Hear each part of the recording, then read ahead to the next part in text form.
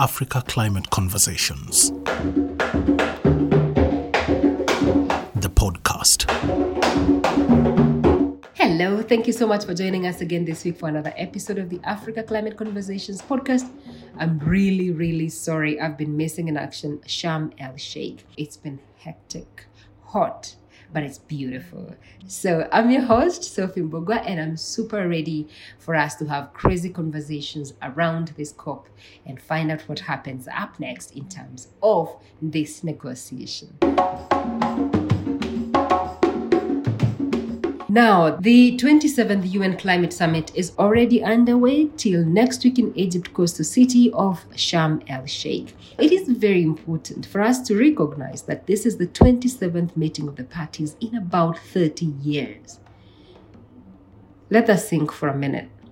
Also, let us remember that Africa is the continent that contributes the least to the global emissions, just about 4%. And this includes South Africa mining its coal. Now, in 2015, in Paris, when the Paris Agreement was being passed, Africa was promised by the COP21 presidency, Laurent Fabius, that the continent would be recognized for its special needs and circumstances. But till today, it has been just a push and pull, and Africa is yet to get this promise honored. This year, the agenda still did not make it to the final agenda to be negotiated on, but instead of crying over spilled milk, this podcast will dig up experts who can look forward and within the continent to find solutions on how best Africa can tackle its climate crisis, knowing very well that help will never come from the West, but will come from within the continent. So today we talk to David Lasore on what this push so crucial for the continent is all about. David Lasore is a climatologist with over 28 years of experience working with the Department of Meteorological Services in Botswana. Lasore is also a former negotiator with the African Group of Negotiators on Climate Change and a former climate change lecturer at the University of Botswana. Now retired, Lasore works as an independent consultant on climate policy and climate science. David, thank you so much for speaking to us. What are these special needs and circumstances Africa has been pushing for recognition for all about? Well, for starters, let's go back to defining who Africa is in the realm of climate change.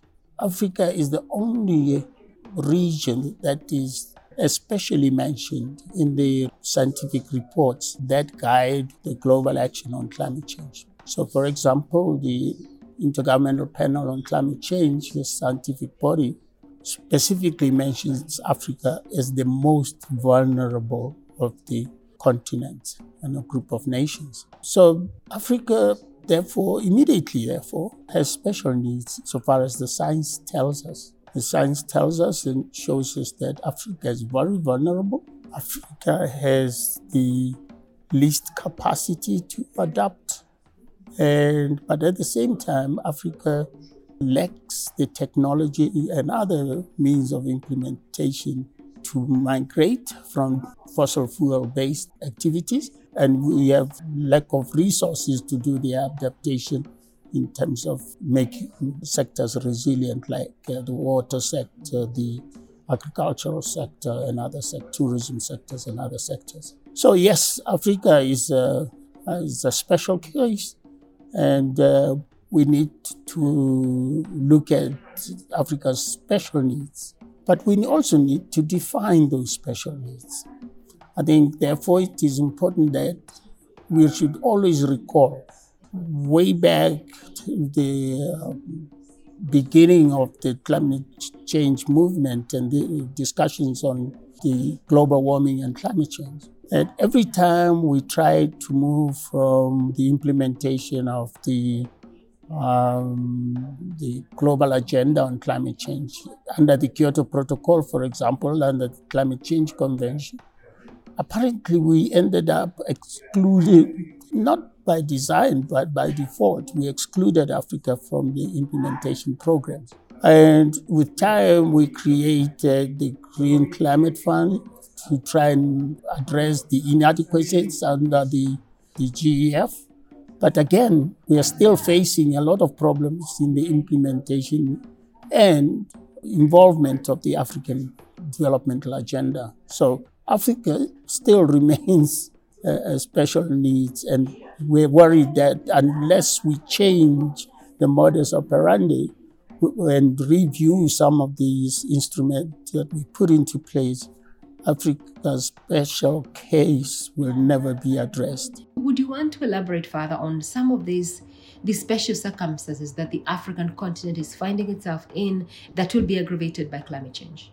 Well, remember, a lot of our people are still on rural livelihoods. There's no reason why Africa should be moving people from rural locations into urban settings, because that's not the solution to climate change. In fact, it would aggravate the effects of climate change, because science already tells us that a lot of emissions come from urban and cities and mega cities, etc. Now, therefore, the livelihoods is what makes it all precarious, because people are farmers. They are very closely associated with the land, the natural resource base. This is the felt products, as well as the simple agricultural practices. It's not a mechanized agricultural format for most of the instances. And therefore, those are the special sort of circumstances in which Africa finds itself. We have a lot of small and medium enterprises and SMEs, and these are the people who become vulnerable when the climate extreme event comes in. And therefore, we really need to try and address them, help them, and try and make them much more resilient to climate change. Africa is not emitting. It's only emitting less than or about 5% of the global emissions. And therefore, even if we cut all our emissions, we're so insignificant that it wouldn't matter. But what is important for us is the adaptation issue. And what role do effective institutions, both local and national, have in helping society's ability to respond to climate change? I always say if you don't have a drawdown capacity, then of course you're not going to be able to benefit from any actions to address climate change. So, for example, it's not the governments who are supposed to implement the projects and programs that will reduce emissions and promote adaptation. Governments can put in policies and strategies to guide the adaptation goals and set the adaptation goals, etc. But it is the individual farmer, the individual header of the cattle, the small and medium enterprise, the lady who is selling some vegetable produce or some fish that she caught from a river basin or from the ocean, that is vulnerable. Therefore, we need to create institutions. Number one, institutions that are going to develop resources. Resources here, and sometimes I hate that the emphasis these days is on finance. While finance is important, but I think there's a lot of other resources that are necessary. Information is a resource. People need to be informed about where the climate extreme is and when it's coming, so that then they can decide on whether or not they relocate, on what other adaptation measures or strategies that can put in place. Remember, when it comes to a push, it is the individual who decides that I am going to evacuate or move, no matter how much government will tell them move.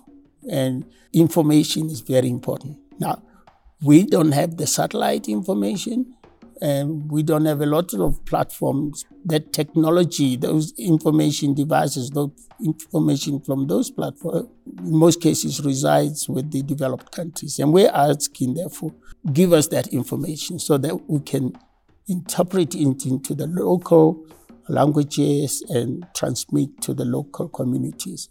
That's number one.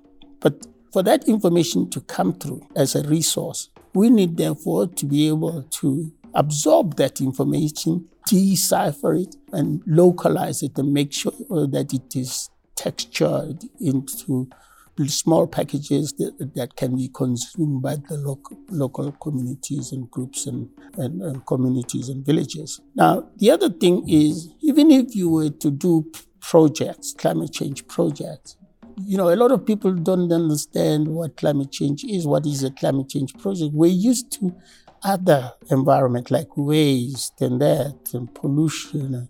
But climate change is just little dynamic little animal, and it needs special training programs. So we need to build those capacities for the private sector. A lot of our private sector in Africa, small as it may be, do not understand concepts like global warming potential, carbon curves, carbon efficiency curves, etc., etc. We need to tell them, and again, we need to develop the policies in place and the strategies, not only at the central government level, but also at the local level, at the subnational level. Finally, I think we also need institutional for drawing down on the technologies and other resources, including finance. It would be ideal for us to have the finance drawn down at the national level instead of at a group level. So, for example, the differentiation of having resources available and being told, any country can apply, doesn't serve Africa well, because Africa comprises of 54 countries and we're all differentiated. Some have the capacity, some are not having the capacity, some are prepared, some are not adequately prepared. And it's all differences, all of us are different. And therefore we need to sort of provide that information and build that capacity for all countries in Africa to draw down on these resources, the information, technology, and the finance. Speaking of capacity, David, COVID-19 pandemic has demonstrated that Africa has the capacity it needs.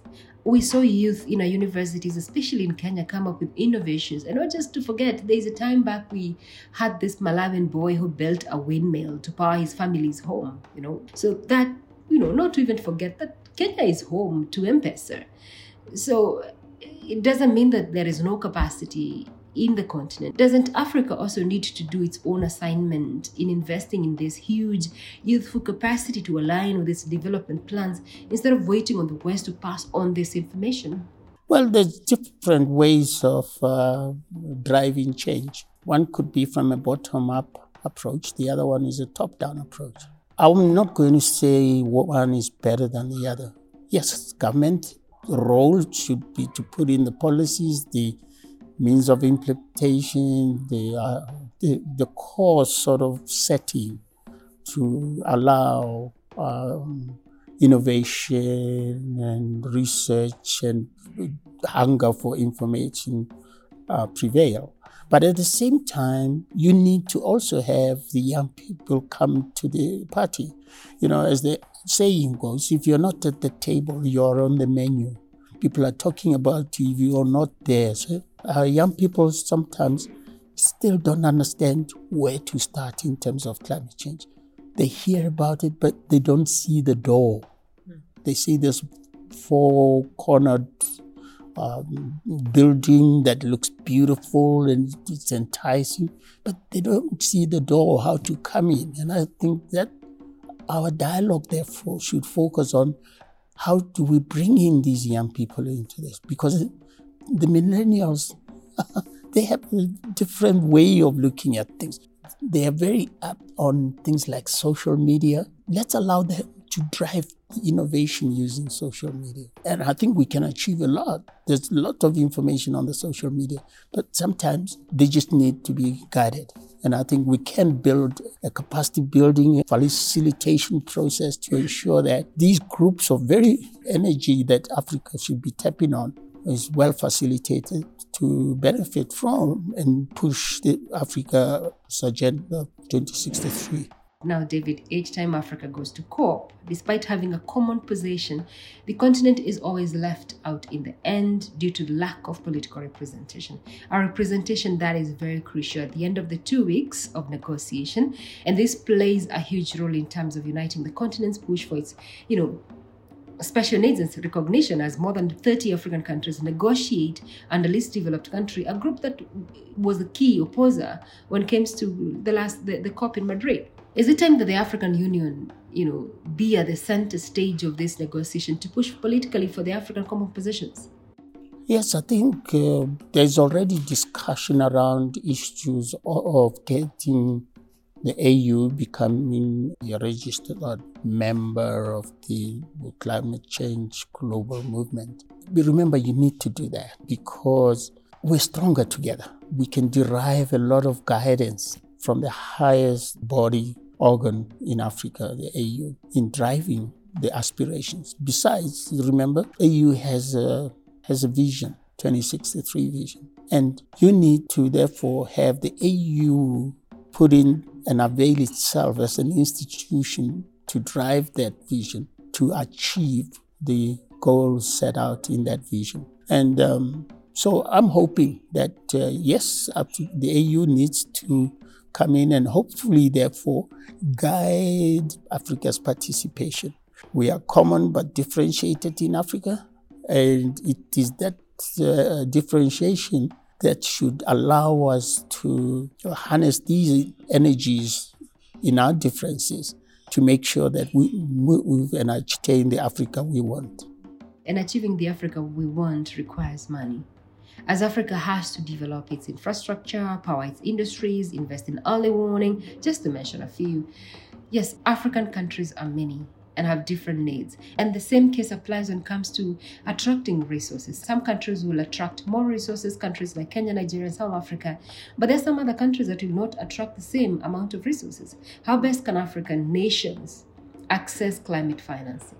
Perhaps we could learn from what we did under the sister convention, the Vienna Convention for the protection of the stratospheric ozone, the ozone layer, the Montreal Protocol. What that convention did was not just by design.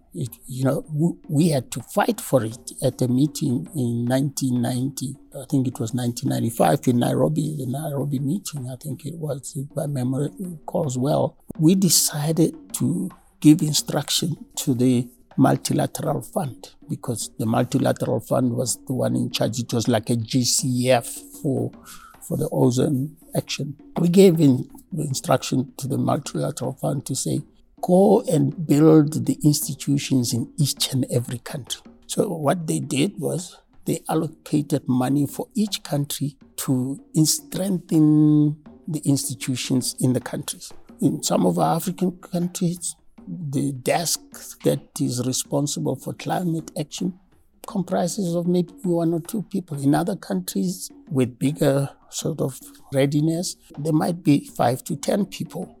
But the big question is that enough to drive a big thing like climate change? So we need the institutional strengthening, because if we don't do that, then first of all, from the AU perspective and vision, we will not achieve the Africa we want, because we will leave others behind. From a sustainable development goal perspective, whatever you're going to do, if we're not going to build those and strengthen the institutions, because in most cases the institutions are already there, so you're not actually building, you're just strengthening the institution. So my proposal is, let's ask the COP, give guidance to the GCF to release money for vulnerable countries and the least developed countries of the world, at least to develop the institutional strengthening capacities and the capacities that are needed.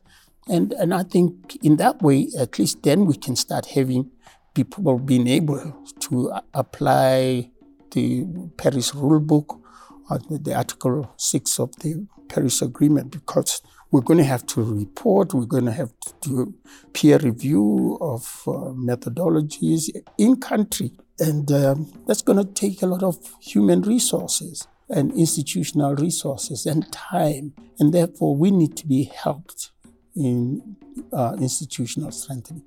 So my proposal is, instead of having the money sit at GCF, let it come down to help Africa to take part in the global action on climate change. Should the money be in grants or loans? No, it should be grants, period. It should be grants. You can't put any more pressure on Africans. There's so many competing, especially post-COVID. It has to be grants, period. And that is all we have for you today. Let's catch up again from the busy Sharm El Sheikh, and I'm really sorry that I've been missing in action. Please do not forget to head to www.africaclimateconversations.com and www.africaclimatenews.com. So we officially have two websites, the africaclimateconversations.com and the africaclimatenews.com. In the meantime, kwaheri, I'm Sophie Mbogwa. Africa Climate Conversations. The podcast.